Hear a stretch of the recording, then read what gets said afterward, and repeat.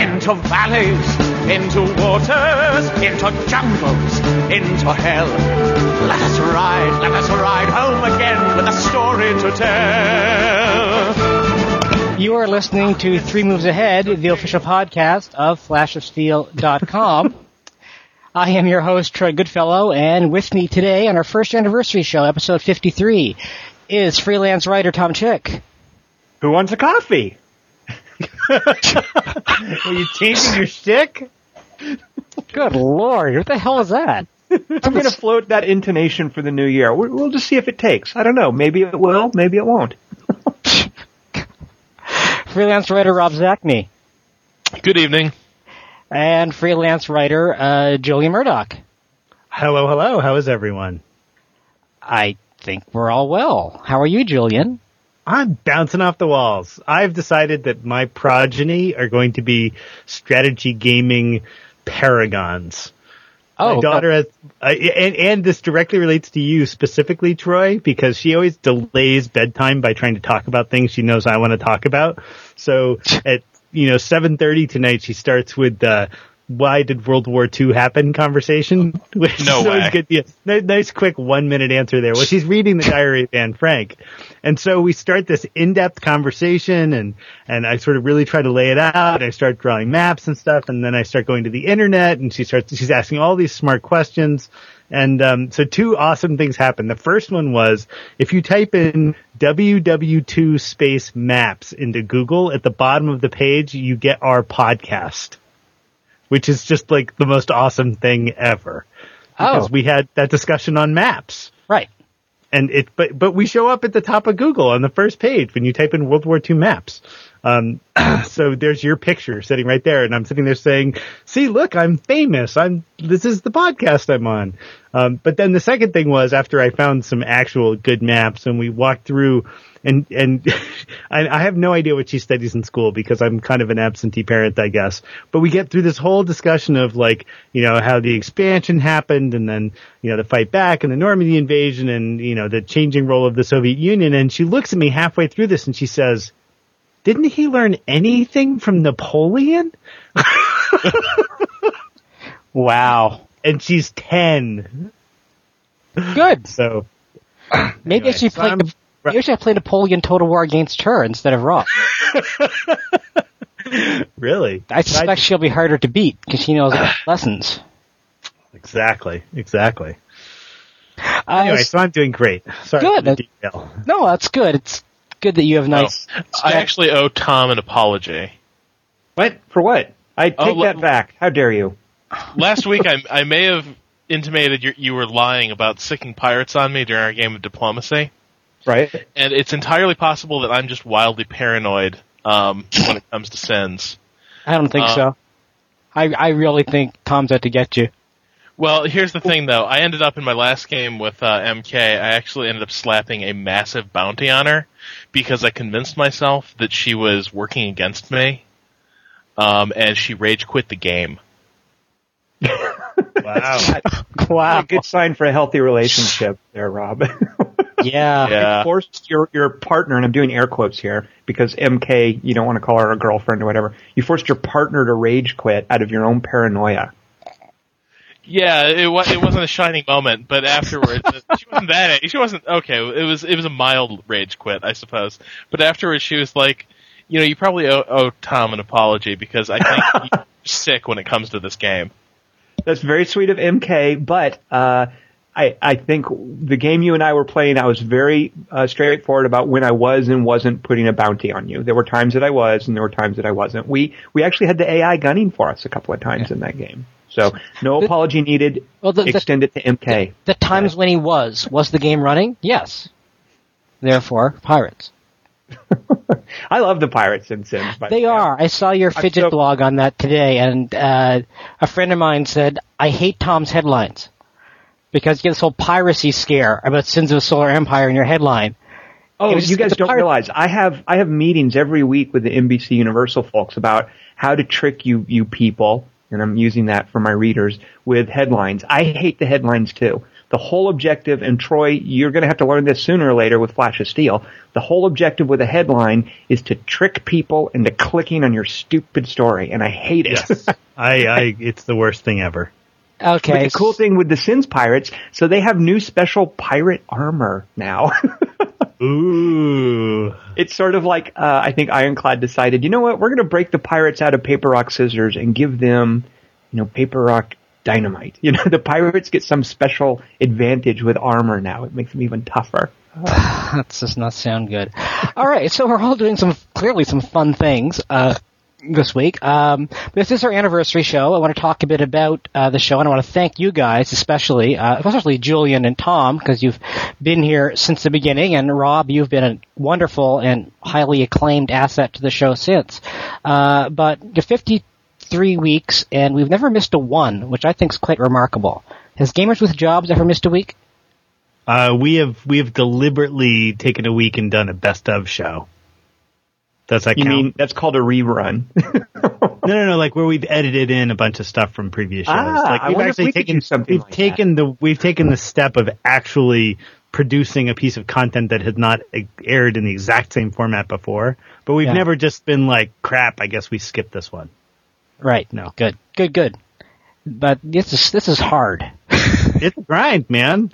Listening to you fuckers every week.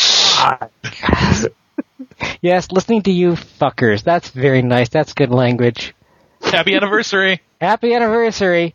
I've been doing some compilations, and I did notice the first use of the word fuck was by Tom Chick. Yeah. Does he get a rose? In episode 3, he does get a rose. Episode 3, he was talking about Empire Total War, and of course, the word fuck would pop up. Yeah, I don't think that doesn't sound like me. I don't think I did that. You did. I don't have that exact clip here because it was just. That's interesting. That's very convenient. You don't have the exact clip. Okay. It was, yes, exactly. The thing is, it's because you explained this to me before, Troy. Yeah. It is such, it's an idiom that really, I feel, waters down the impact of the F word. Right. And I love this idiom. Go for it. It's something about the AI doing F all. Yeah. And when you sort of do F all, and you actually say the F word, it kind of softens the blow, I feel. I just love that expression too. Doing F all. Episode 3 what specifically was it about, Troy? Was it about the AI in Total War? No, it was about how Empire Total War just at the tail end of the Czech parabola, which we're going to get into in a bit, how it just didn't satisfy you. And kind of it was no fucking way, I think, was the exact phrase you used instead of sweet fuck all. But that was a great episode, and I think that was the episode where, in my opinion, we really started hitting things. And I think it was just me and you and Bruce. I don't think Julian was there for that show. And I think that's where we really found our stride, nothing against Julian. And my favorite Tomism was something that's popped up quite a bit, and I think it's a thing you've said over and over and over again. I don't think you realize how often you've said it. You said, screw this, I'd rather be playing Europa Universalis 3. I feel that way a lot about life. So why do you think that is? What is it? I mean, because you've said that more than once. I've gone through a number of episodes, I've read it at least 5 times. That you've said, I'd rather be I'm playing this, and I'd rather be playing Europa Universalis 3. I think I've normally said that where it's in the context of a game trying to do something similar to what EU3 does, maybe? Yeah, usually. Either it's diplomacy or trade or something. It's not always an historical game, but something in those contexts, yeah. Yeah, I just really admire, and you're with me on this one, Troy. Yeah, I just really admire what EU3 does and how far that basic concept has come. So So on the whole, I'd rather be in EU3, to put it another way. And that came after this great piece of dialogue. My experience with it is sort of, and I'm going to try to use a math term. Bruce, call me on this if I blow it. But my experience with it is kind of like this bell curve of fondness, where at first I hate it. I'm in there and I'm like, oh, what? Pardon? Did that work? Did I use it right? I don't think it makes any sense at all. Well, let me explain it. Hold on. Let me explain it, and then you guys tell me if I'm wrong. This is my bell curve of fondness for Empire Total War. At first, I don't like it. So it's the very bottom of the curve, right? And I'm slowly liking it as I learn it. But why I don't like it is they do a terrible job with their documentation. It's got a terrible manual. They want you to play through this little scripted campaign if you want to learn anything. The tooltips are really screwy, and I hate them. And it's just it would be hugely alienating to a new player, I feel. So there I'm hating it. But then I'm playing it, and I'm learning it, and I'm liking it. So I'm climbing up that bell curve. At the very top of the bell curve, I'm like, hey, I've sort of figured it out. I like this game. But then I start to discover that the AI is terrible, that it's a dumb game, and I start coming down the far end of that bell curve, and I'm no longer fond of Empire Total War. Did I describe a bell curve correctly? You described the shape of a bell curve, but parabola would have worked better, because a bell curve is about distribution. So there we had the chick parabola in its first appearance, and it made a happy appearance in a few more episodes, but then vanished into the ether, unlike Tom's coffee joke, which debuted in episode 4, and we've still not gotten rid of. So yeah, the chick parabola. What was that about, Tom? Had you still experienced it? Did you still see games in that way? Oh, sure, absolutely. Yeah, I mean first of all, yeah, what that was is a cautionary tale of me trying to use math terms. Yeah. I like started out as a bell curve. The chick parabola is great because if you have no idea what we're talking about, it sounds like some sort of pickup line, you know? What? The chick parabola. It's like a pickup strategy, like wearing a dinner jacket and carrying the rose. What you need is the chick parabola. Yeah, it's a series of books and tapes that you can order online. How to meet women. You use the new chick parabola. But yeah, I certainly, that's still very much how I feel about a lot of strategy games and even RTSs and whatnot. And I'm a little worried it's starting to kick in with Napoleon Total War as well. Kick in how? In a good way? Just that whole thing where you're figuring a game out and you're not liking it, and as you figure it out, you are liking it. But then once you figure it out, you start to see how brain dead it is and how there's no challenge there. So it's that brief bit at the top of the parabola where you really like a game, right? And then on either end of that parabola, you don't like the game anymore. Have you tried the multiplayer for Napoleon Total War yet? I have not. It's not out yet. You and Rob have been playing it, it sounds like. We're going to be playing We're it. too busy. We will be soon, yeah. So I have my deadline coming up. But yeah, we'll be So playing. I wonder if you Google chick parabola, I wonder how... it's that, I think it's going to depend on how you spell it, I think. How you spell what? Chick or parabola? I mean... How else can you spell chick? How else can you spell parabola? Parabola. Chick parabola is, in fact, the Empire Total War debate is the second hit. For just playing Google chick parabola. After something on the JSTOR archives on the comparisons of packed cell volumes. From Perfect. so-called... Let's get that on Urban Dictionary. Let's lay claim to that. So. Oh, God, I'm not going in Urban Dictionary. Look back through the episodes. Probably our most controversial episode, the one that got me the hate mail, was the Mark Walker episode. The Walker debacle, as I have been calling it unofficially. Remember, we had Mark Walker on the show to promote his war game, Lock and Load Heroes of Stalingrad. Right. And we ripped them a new one. Yeah, I want to distance myself from that one, by the way. We did, but this is where we ended up getting moments such as this.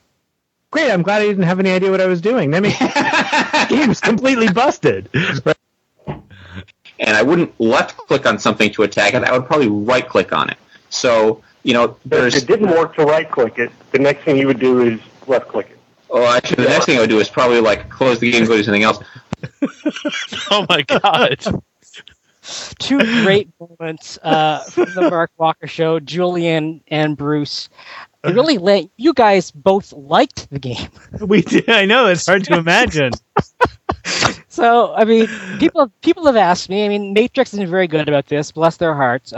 Matrix Games has said, Mark gave as good as he got, defended his game, came in, and he fought hard. He did a good job, I think. Still keeping me excited about Lock and Load, though it still hasn't come out yet.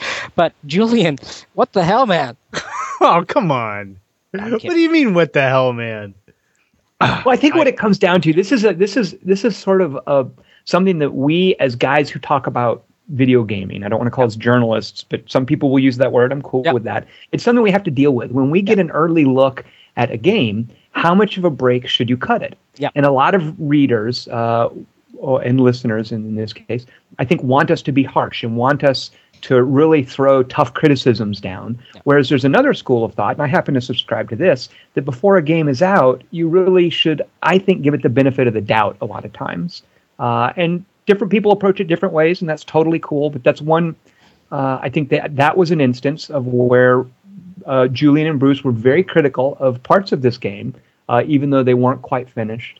And the game wasn't really ready to be evaluated yet. You know what? And to hold on to y'all's credit, I can imagine that can be very, very helpful to a guy like Mark to get that sort of perspective on these are the kinds of problems that people have with this game right now, and here's some things that you should address. So if I was Mark, even though I might have felt a little stung after that, I can't help but think that sort of input would be invaluable.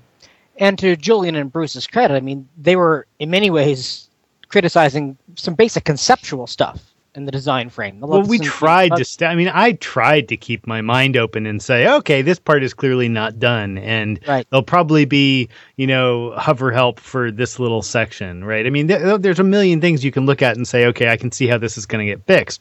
But I think there's two things. One is, they did give us beta code knowing we were going to be having this conversation. So it's not like we stole, the Half-Life 2 code and then reviewed it, right? I mean, so it was all very much in the open. And the other thing, too, and this is just my own personal failing, I don't do reviews. And I don't do reviews for a reason, which is I'm bad at most games. I'm easily frustrated and easily flummoxed. I love games. I spend a lot of time playing them. But I don't think I'm the best reviewer of a new game anyway. So I try to keep that in. Can I call you out on that, Julian? You've said that a few times, and I think that's so unfair. You may not think that you officially review games, but you talk about games, and you're very opinionated, and you influence the way that people think about perceived games. So I think it's a little unfair to sort of use that as an out, that you don't review games, because I think you do review games, even if you don't formally write reviews. But I think that's a really important difference, though. Julian... I don't want this to sound like I'm denigrating what you do, but you have a bigger platform than the guy in the forum who talks about these games, but you're still not breaking it down and assigning a score and making a value judgment on these games. You're sharing your experiences, right? And but that's every gamer does that. All I ever try to do is share my experience with the game. I happen to think that's what a review does, by the way. I was going to say, I think any good review should do that, but there's a difference between a review and a buyer's guide. And I think most reviews that I read, and I can say without doing any kissing, not the ones that I read from people on the show, but most reviews I read are generally buyer's guide reviews, right? I can't remember who said it, but people tend to review games like they review refrigerators, right? And those kinds of reviews have a certain level of clinicality to them that I just can't bring to a game. Games to me are very personal, emotional experiences. So if I get frustrated with a game, I'm going to write about the game being frustrating. What we really need is a new games journalism. Oh, shoot me in the freaking head. Lock and Load is not out yet. I guess it's not. We would have known about it. We would have heard about it. I would have gotten an email on something. Almost a year, isn't it? Didn't we do that last spring? Yeah. Well, last summer. Yeah. Okay. Well, it's been a while. I was supposed to get it that fall. You guys probably set the release date back by like 6 months. I'm actually very eager to play that. I think there's a lot of promise in it. Absolutely, and I really hope that Mark gets I want to play that on? I want to play that on an iPad. If ever there was a game that should be a touchscreen interface, it was that game. To go back to Tom's point about playing games that aren't done, I think about our Demigod episode, where we were actually pretty harsh on the game, and we ended up making probably one of my favorite strategy games of the year was Demigod. Though our Demigod episode, which was played on a beta, was a lot. Oh, that's right. Was a lot harsher than our final opinions were. Well, you know what, Troy, though? I think that one of the complaints we had was that it was this almost World War I style slog. Which the beta... Actually, I think that's still the case. I mean, that was a complaint that we had, but I think it's part, in a weird way, of what made the game special. Well, and to be fair, you guys were probably better off playing the beta, because once that thing went retail... all hell broke loose, and you wouldn't have been able to get a multiplayer game to save your life for 3 weeks, right? So Yeah. the worst thing you could have done would have been to play that on release day. I think the Yeah. final version played a lot faster than the one that we played. I mean, we were slogging it out with my, Angel Archer guy and your Minotaur. Well, Troy, I think actually what it was is that it's almost like chess. Yeah. In that if you don't really know the game systems, the game is going to take a long That's probably time before you can reach an end-game state. Yeah. So I've watched here at Shoot Club some guys play Demigod who don't really know it, and it's funny. It's like peering back to when we first played it and didn't really know how to win. They're just throwing dudes out there. Dudes die. They keep throwing. It's this once more into the breach to no effect. But yeah, that really wasn't done though when we reviewed it, and when we talked about it at least. It was because the beta we had was even a few weeks older than the time we played it, because they were using older betas, as I recall. Here, Troy, is I think a good example, and I don't mean this to be a value judgment, but contrast how Julian and Bruce approached Lock and Load to how you and I approached that Armada 25-26 thing, which we both had a build of. We both had concerns. And that was coming out the next week. right, exactly. It was pretty, and the final wasn't that different from the beta we played. Right. But you and I both kind of, and again, I don't mean this as a value judgment, but you and I both had the inclination to, I forgot his name, Bob Smith.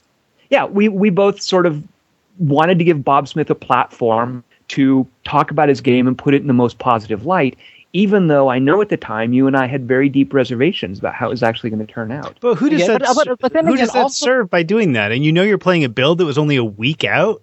And cut the guy a ton of slack? Well, it didn't cut him a ton of slack. I think there was also a personality thing going on here. And I think, if you compare Mark Walker to Bob Smith, both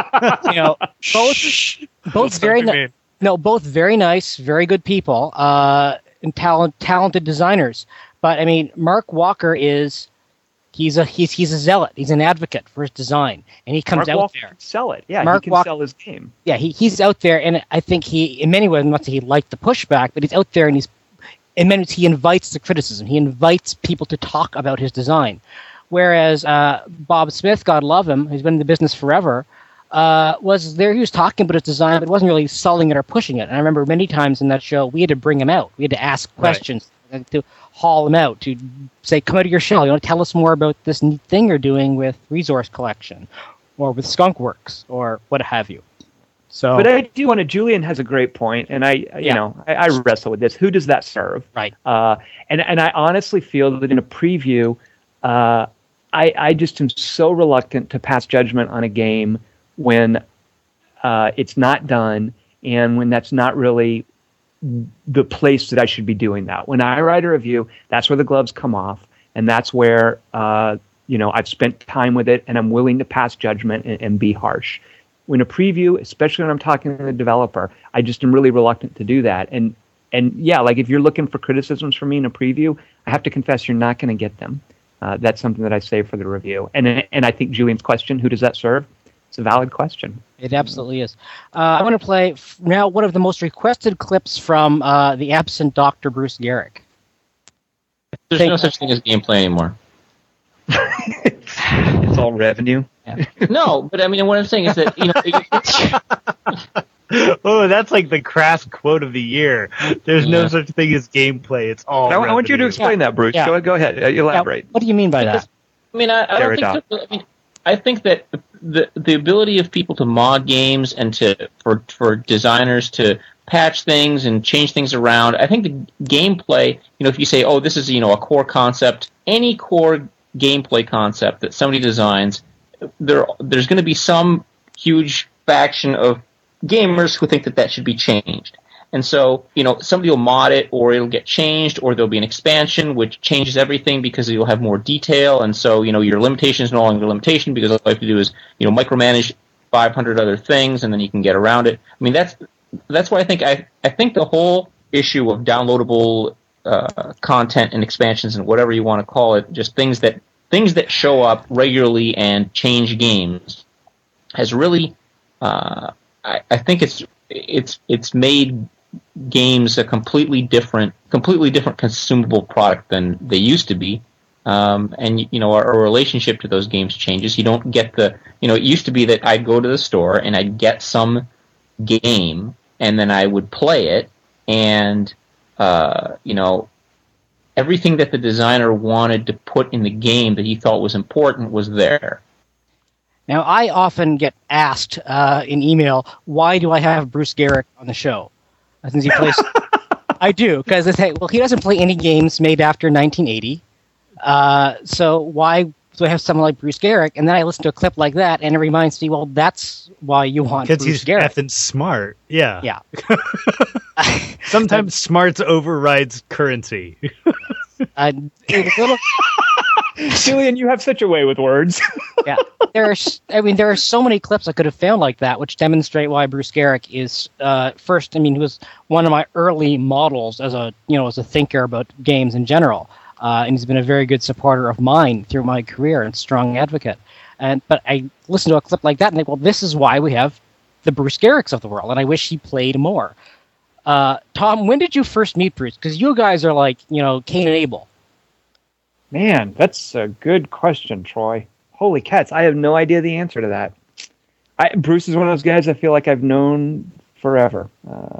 It's got to be like 10 years, no? I mean, when did you your first... Oh, yeah, way more than that. I mean, I've been writing about games for, I guess, over 15 years now, and it feels to me like in that entire time, Bruce and I have been colleagues in one way or another. Right. I'm guessing, and I'm guessing I met him over... Did I meet Bruce over Usenet? I don't know. That's a good question. Some Rec.Games. You should explain Usenet to Rob. Rec Game Strategy. Yeah. Well, that's how I know like Mark Asher. Mark Asher and I go way back, and Mark Asher would be the same as Bruce if Mark had stayed in the game a little longer. Like if Mark had kept writing about video games. For the uninformed, Mark Asher was Tom's co-founder of Quarter-to-3.com. Right, and Mark was also a freelancer like me, like Bruce. Yep. We go back with Stefan, with Eric Wolpaw. So I don't know, but yeah, Bruce and I getting to do the Tom versus Bruce thing for CGW for so long. Yeah, I mean, as much as I sometimes think Bruce is out of touch, I don't think that hampers the quality of his observations in the least. And I loved getting to drop new games in front of him that I knew he was going to hate. and hear how he hated them. Exactly. I just felt like a sadistic bastard, and I loved every minute of it. Making him getting Bruce to play Unreal Tournament, I think might have been one of my crowning achievements in video games. But you did Tom versus Bruce with Unreal Tournament? You bet. We did several different matches with different victory objectives, and we each had AI on our team, and Bruce had no idea what was going on, but he had a great time writing about it. So, because your guys' partnership it's one of the great partnerships. It's like the Chet and Eric, and we have Tom and Bruce, as far as I'm concerned. You're second to Chet and Eric. Fred and Ginger, Yeah, and we all know which one's Ginger. Which one? I was going to say, which one of you is dancing backwards in high heels? the one who lives in Hollywood. Clearly. Hey, I'm not the one who opened the podcast with a musical. Hey, that's true. That's a Scarlet Pimpernel, okay? Is that the new theme song to the show? No, it isn't. Actually, I'm going to try to get permission to get a theme song, actually. But this is what I'm working on. But I've got to choose which one I want to use. So yeah, I mean, Bruce is. I wanted to have him here tonight, but he's on call. I left him a message. If he pops up, he'll probably be popping up halfway through. Bruce is a great asset to the show. We'll always have a seat here, even if he's only here, twice a month. That's great. But that's why we have Rob Zacny, who came onto the show in what? What was your first episode, Rob?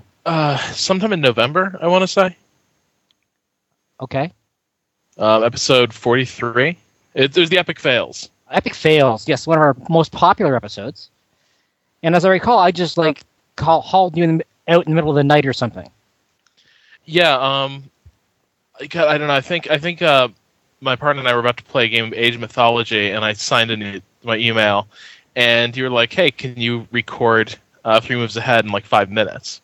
So I was like, "Well, yeah, I guess. What's the topic?" So what's going through your head when you get that email or that chat?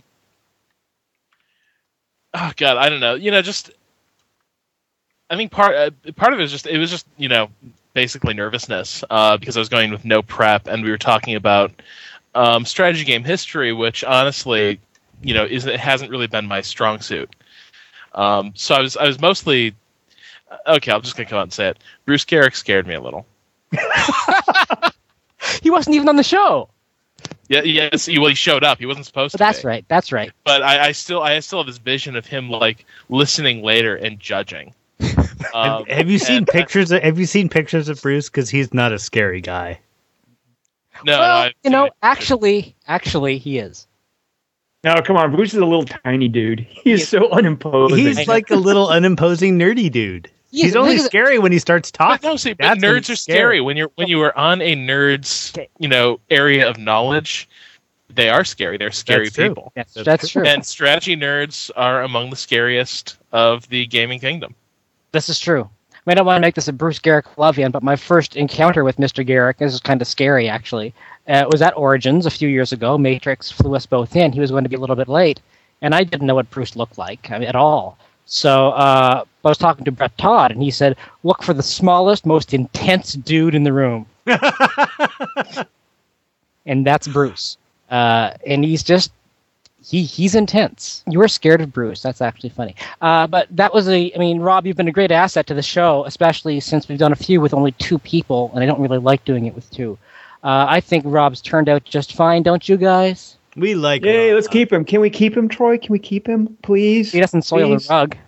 Like my new puppy. Yeah. Yeah. Troy, how did you, I don't want to turn things around, but how did you tell us about starting the podcast? I was hoping we'd get into a little bit of that. It was an idea that it's something I'm thinking about for a while. I've listened to a lot of podcasts, many of which are terrible.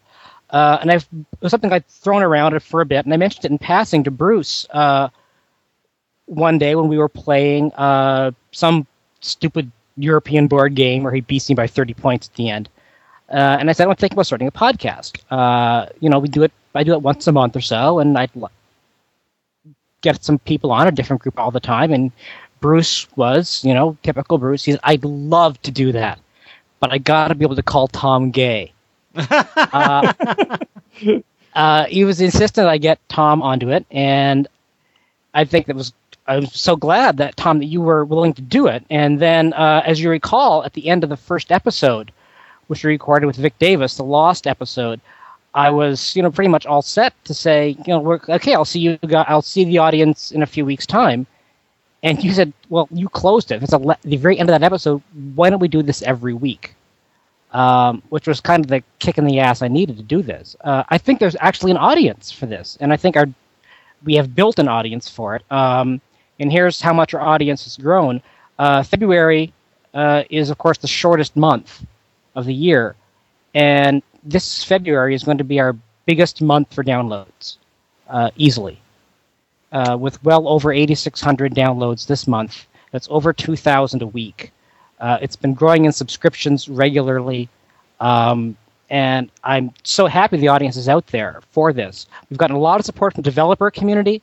I'd like to thank the people at Matrix and the people at Shrapnel. A lot of the independent developers have rallied around us, which is great.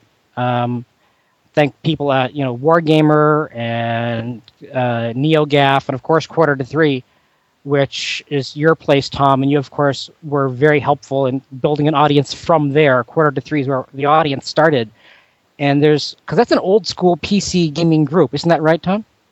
It's an outgrowth of Usenet, pretty much. Yeah, absolutely. Just a bunch of old stodgy dudes who. Most of them are pretty smart, yeah. Now, my big worry for this show going into it, and still, is what are we going to do when we run out of topics? Because we can't talk about religion every year. You know what, Troy? I think one of the things that I really appreciate that we get to do are things like the Sins of the Solar Empire episode we did last week. And even though we talked about sins before, it's nice for us, and I like to think for the listeners as well, to revisit just one title and talk about it in depth. Those are very popular episodes. When we focus on either a single game, either historic or current, those get a lot of traffic. In fact, one of our most popular episodes ever was our Solium Infernum episode. Right. Right. Because it's got an audience that doesn't have any other place to turn. And it was current, right? It was a current game at the time. Right. Absolutely. So I don't think we're going to be running out of topics. And the thing is, as we approach topic, like new topics keep coming up. I want to talk about the whole matchmaking system that StarCraft 2 is doing. That's a whole topic there. It's jumping onto random strategy games with strangers, and how StarCraft 2 really wants you to do that. Not all of us got keys, moron. I did. I didn't even ask for one. I didn't get one. Nobody. I'm not sure how I got one, but I got it. Yeah. So, fun. and then we need to have, and I'm disappointed that we haven't. We need to have a Darwinia episode. Oh, we should. We should do an intro version. Introversion. We should just do an introversion episode. Let's get Chris DeLay on. Who? Yeah, they just unveiled their new game Subversion. Which is some sort of heist thing, right? What it reminds me of is Covert Action. Kind of. Oh, really? It looks like the Introversion take on. Covert Action is about spy and heist movies. It was Sid Meier's early game. Yeah. And this looks like Introversion doing a latter-day version of that kind of game. We're never going to run out of topics as long as they're strategy games. Always something to well, that's just, we always have something, because we've often, let's be honest, guys, we've come pretty close to recording time with nothing. Yeah, but we can always just show up and talk about stuff, right? The problem is if you hold it to the standard of we all have to have played game X before the show, that can be difficult, especially during a busy release season, which seems to have started, I think, in October and is still going on.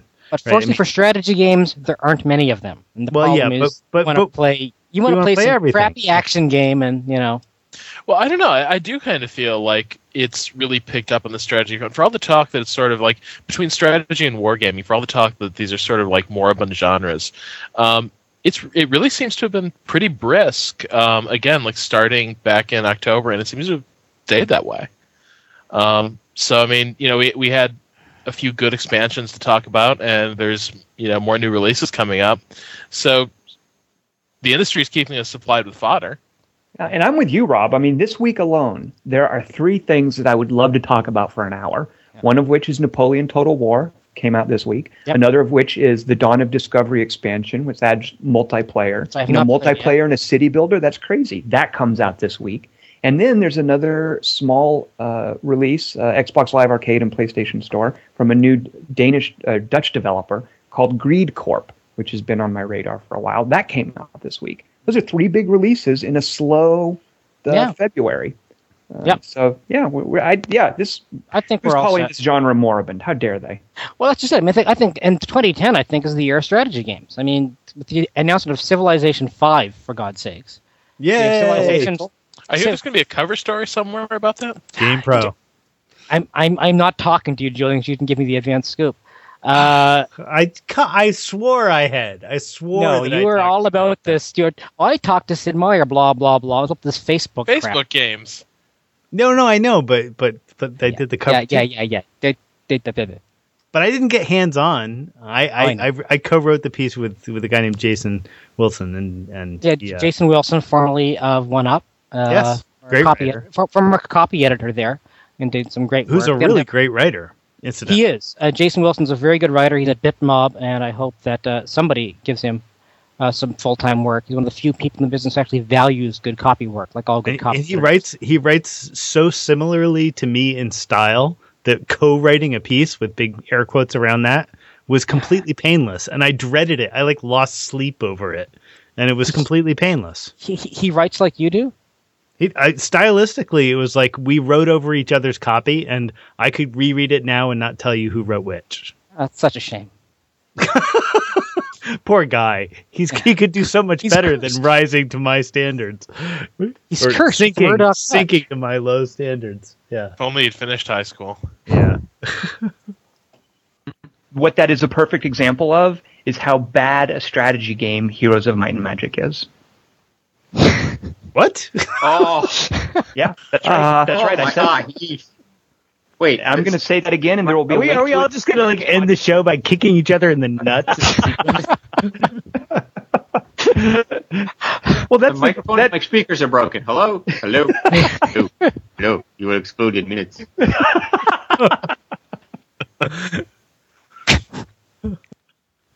Wow, what was the context for that? That was That's some gotcha journalism there, Troy. That was you saying Heroes of Might and Magic sucked. I'm pretty sure I was talking about that whole idea of clearing a static map with a killer stack. That's my prediction for what I must have been talking about. That is absolutely right. That is absolutely right. That is the context for that question. As opposed to like a living world. Yes. Strategy map. Yeah. No, that's absolutely right. The best part of that, of course, is Bruce saying you will explode in minutes. Just become one of his go-to phrases. Guests. We've had some really great guests through the year, I think. Of course, we had Vic Davis twice. Once we've kept, once we didn't. Guests we'd like to have coming up. The creators of BioShock 2. You can cast the next. Say you can have a guest for February or for March. You can cast the next guest. Who do you get? See, what comes to mind, I was actually being facetious, but one of the things I think of is a game like Section 8, which is a shooter, but it takes a lot of, it's heavily influenced by what TimeGate did with their strategy games. And so you devoted a great part of a podcast last year to Section 8. Oh, that's right. We did get to talk about that. But anyway, so yeah, exactly. But I would love to hear from the developers at TimeGate about doing that and that process. And once again, as with Kohan, Section 8 didn't take off. You know, how do they feel about the fact that they're struggling commercially with these games and having a hard time finding an audience? And doing interesting things. I mean, that's got to be really frustrating. It's not like they're just, slapping a label on another rebrand. I mean, Section 8 did some really interesting things. There's no reason that game shouldn't have been at least moderately successful. So, I really dig talking to guys like Soren. You know, that was awesome. And I'd love to, oh, good Lord, I wish we could talk to Brian Reynolds. You know, I really want to talk to guys doing bold things who aren't getting enough attention for what they're doing. Yeah. So that's something that comes to mind for me is get Brian on. Time. Well, I want to get John Schaefer on to talk about Civ 5. Right? 26-year-old kid on his first lead design project doing Civ 5. Come on. That's a story. He's a little local boy, Maryland. Yeah. Exactly. You could have him come over to your house. I'd be intimidated because he's clearly smarter than I am, and I'm surrounded by geniuses. He's obsessed with World War II. So, is he? Yeah. He's basically the shtick of Civ 5 is that it's basically going to be the Panzer General Civ. Rob? Oh God. Pass. Oh, you can't do that. Let's see. You can't pass. All right, Troy, who would you pick, and we'll come back to Rob.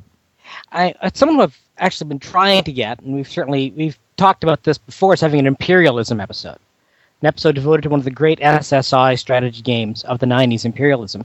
And I'd love to get Rachel Bernstein, who was a designer and producer on that series. She's a brilliant woman. She and the Spice Brothers, of course, developed those games. And they had their studio, Frog City, had some really interesting stuff going on. Some games that didn't actually get made, and then they ended up collapsing under the pressure to make a Grand Theft Auto clone called Snow, as I recall. And I just think that getting people to talk about old games, classic designs of the past, that's really what I'm interested in. I'm an amateur historian. I love how the genealogy of games, and I think Imperialism is one of those games that has had echoes through the industry, but had no real clear descendants. And I think someone like that, either the Spice or Miss Bernstein, would be a great guest. Yeah, and one of the reasons I want to talk about Imperialism 2 is it does so many things right that I wish other games would copy. Yes. I mean, Imperialism 2 solved problems already that many games still have. And if they would go back and look at Imperialism 2, they might realize, hey, you don't need to struggle with these problems. Here's an example of how it was solved. Yeah. So we are going to have an Imperialism episode come hell or high water probably sometime next month. Okay, Rob, I've said mine. Now you got to say yours. You can't pass. You're in the catbird seat. That's right. No passing. Well, okay. I don't know whether or not this would work. My question is, does Johan Anderson speak English? Yeah, you bet. We had him on the show. Did we? He's got an awesome accent and everything. I mean, he speaks English, but he sounds like he's in an Ingmar Bergman movie. It's awesome. Yeah, he was on our E3 episode. Oh, back the E3 episode? Yeah. Okay, yeah, that I do not remember that. Can I toss Sophie? two more in?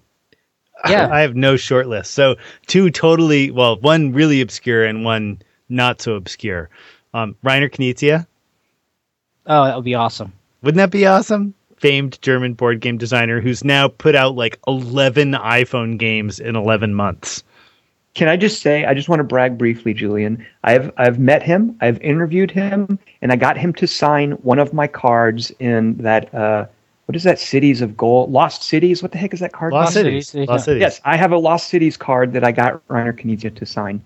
It's one So- of my prized possessions, along with the copy of Unholy Wars that I got the guys at Toys. So for you Bob can to- you can imagine me now punching you in the side of the neck. Can I say something really mean and funny? Yeah. Reiner Knizia dresses weirdly. Yes, he also talks funny. He really does. He's a very strange guy. The other person, Murray Campbell. Do you guys know who Murray Campbell is? No. Oh, stumped ya. He's the programmer of Deep Blue. Oh, yeah. And so, I mean, arguably the best AI programmer in the history of computer gaming. I would just love to talk to him about the challenge of creating AI, because he's not in the mainstream of like making games that we all play, but he is deep on the what does AI really mean side of things. I would love to. I whether he was on the show or not, he's the kind of guy I would love to like accidentally run into a bar in New York and say, "Oh, what do you do for a living?" And he says, "Oh, I work for IBM. I'm a programmer," and spend the next 6 hours of my life with. I'd really like to talk to Norm Koger. Yeah. He's got a lot to answer for. Well, that's actually kind of I mean, my feelings about Koger's work are sort of equal parts like admiration and curiosity, I guess would be the polite way to put it. And I'd really like to talk to him about some of his old designs. And I'd also like to ask him when he's going to stop making these naval games. Get out of the water, Norm. When's he going to stop making them? But they're awesome. You really think so? Yeah, I do. I don't know. I haven't played Jutland, but I didn't care for Distant Guns one bit. Okay. That was, I don't know. The interface was a little bit hellish for me, and whenever there were destroyers or torpedo boats, in the picture, it just turned into a descent into hell. Yeah, But- I'm with Rob. I want Norm to go back to doing the other kinds of things that he does. It just has such just for me personally, it has such limited appeal. Yeah. Old rickety battleships banging away at each other. I love the Distant Guns games, but I'd love to see him go back to traditional war game. Not traditional war game. I think this hex-based stuff's pretty much played out. But he did some my favorite games. Played out. Yeah. You just Hex caused stuff- me like I'm my kinda heart actually just stewing took a over that skip too. right there. On the computer, because on a computer you don't Because have Civ hexes. 5 is 'cause, just clearly already passe. No, see, war I'm not sure. games- yeah, go ahead. If Go ahead. if a new and updated Steel Panthers came out, Ooh. would you not be there? Of Would you course, be like, oh, been there, done that? That whole format's done. I would be there in a heartbeat. I would love another beer and pretzels, like tactical hex-based war game. okay, if they updated Age of Rifles, I'm there tomorrow. Didn't they? Age of Rifles? No. I hope if they did and no one told me, Yeah, I'd be very, very upset. If you don't know, nobody knows. Come on. It's all kinds of things I don't know. So yeah, we've had some really great guests, and I want to play a clip from our second guest, and I think is one of my favorite moments from the podcast. Many decades after the end of the war, a man sat down with his family for Thanksgiving dinner. The man had once been a dashing young airman in the U.S. Navy, flight engineer on a PBM Martin Mariner flying boat. In the days immediately after the war, he was stationed for a time in occupied Japan before being discharged and returned home to marry his high school sweetheart, raise a family, and dedicate himself to education, salmon fishing, and golf, usually in that order. His daughter-in-law knew about his time in the Navy and, at this particular Thanksgiving dinner, asked the former airman if, while in occupied Japan, he ever gone out to eat at Japanese restaurants. Restaurants, he asked, shaking his head. No, they didn't have restaurants. Those people didn't have anything. They lived in rubble. Japan had suffered mightily for her ambitions. Her navy, once one of the most powerful on the planet, lay scattered across the floor of the Pacific. Her cities were shattered, burnt, and obliterated. Her people did indeed live in rubble. But her erstwhile victims and eventual victors had suffered as well. Tens of thousands of Allied soldiers, sailors, airmen, and Marines had died on the beaches, in the air, and on the sea. Tens of thousands more suffered horrible wounds. Millions of Chinese died in the occupation of Manchuria, and the Filipinos suffered in equal measure, if not equal numbers, during their own ordeal under imperial rule. The atrocities of Nanking and Bataan added brutality to the incarnate. The horrors were at an end, though. Peace and freedom bought at a dear price by the courage of so many brave souls. We owe them today our world, as imperfect as we may sometimes think it. Thanks, Dad. I know you preferred barbecued salmon to sushi anyway. Recognize the voice, gentlemen? I'm so glad you played that, Troy. That was nice. That, of course, was John Hawkins, whose Warplan Pacific was one of the best war games of 2008. And he was reading the epilogue, I believe, to the manual, tribute to his father, who served in the Pacific Theater. Right. Great game, too. Yes. That, by the way, is what you miss if you don't read manuals. Well, but not, let's be fair. That's what you miss if you don't write manuals, right? I mean, how many people bother to put that into manuals anymore? God bless them. That was one of my favorite moments of the podcast. I was so happy we could have that in a very early episode, in episode 4. It was where he also said another one. What I think is probably if Three Moves Ahead had a motto, Hawkins' line would fit it. Any hobby, when it starts to think of itself as a niche market, can enter a death spiral. Hawkins said that, and I think he's absolutely right, and that's about strategy gaming. If we start thinking of ourselves, strategy gamers and strategy game developers start thinking of themselves as catering to a specific group, then they'll lose something. They'll lose what vitality they have. And we've seen it with the flight sims, and I think Hawkins what's his next game? Some sort of space game, right? Oh, that's right. Didn't he talk about that? That's right. He talked a little bit about his plans for that. Stellar Rogues. That's right. Stellar Rogues, the game he's working on. So when that comes out, John, we'd love to have you to talk about it. I can't wait to see what kind of epilogue he can come up with for Stellar Rogues. That's going to be a tough act to follow. Stellar Squadrons. That's right. Stellar Squadrons.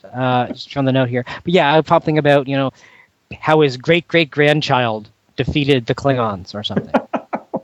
I'm sure it'll be very moving. So, your last words, gentlemen. Is this where we talk about BioShock 2 now? God, this is where we say thank you, Troy, for having us. It has been a great year. And you know what? Here's the weird thing. It doesn't feel like it's been a year. I don't know if I feel the same way, Julian and Troy, but I'm like, we just started this a couple months ago, right? It does. Yeah. The time's gone very quickly. My wife still can't believe I'm doing 2 podcasts. She sort of thinks of this one as that other one that I'm doing when I feel like it. And I pointed out to her we were doing the 1-year anniversary show, and she copped a completely genuine what? Well, let's be honest. This is the other one you do when you feel like it. Well, I missed more of the other one than I missed of this one. That's the irony of it, is that I've missed like a dozen GWJ podcasts over the last year. Yeah, but there's a bunch of guys on that podcast that we all like better than you. So that's true. Well, I mean, there's a bunch of people on that podcast my wife likes better than she likes me. So I get that a fair bit as well too, Julian, because I do 3 a week, and I don't think of it as difficult at all. It's to the credit of the people with whom I do it. It's just me hanging out talking with friends. Exactly. You guys have made replacing it time at the coffee shop. Because Tom, you've just recently become a podcast addict. I like to think of it as a podcast whore. Yeah. Whore. For those of you who aren't familiar with Tom's other podcast, of course, Julian's other podcast, Gamers with Jobs Conference Call, one of the best roundtable podcasts on the internet. Tom, of course, has he has the Quarter to 3 podcast, which is 2 divisions. There is the gold medal division, which is just movie talk with his friends Kelly Wand and Christian which Morosky. Is awesome. That's your crown jewel. I love that podcast.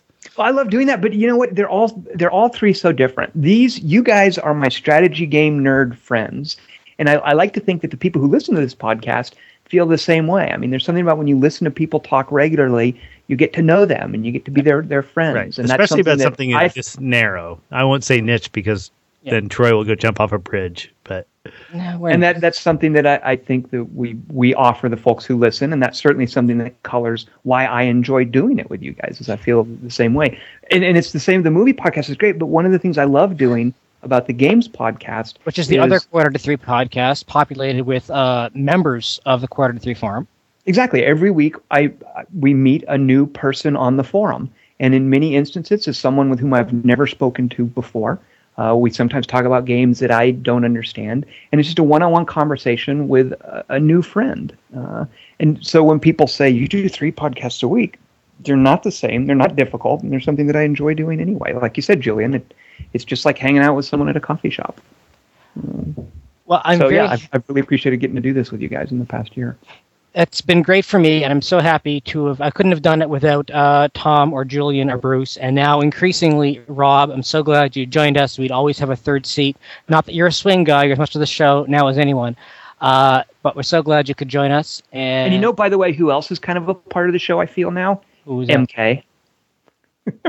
Rob's partner. I love how she's kind of like our silent. She's like our Ringo, or no, our fifth Beatle. I think of.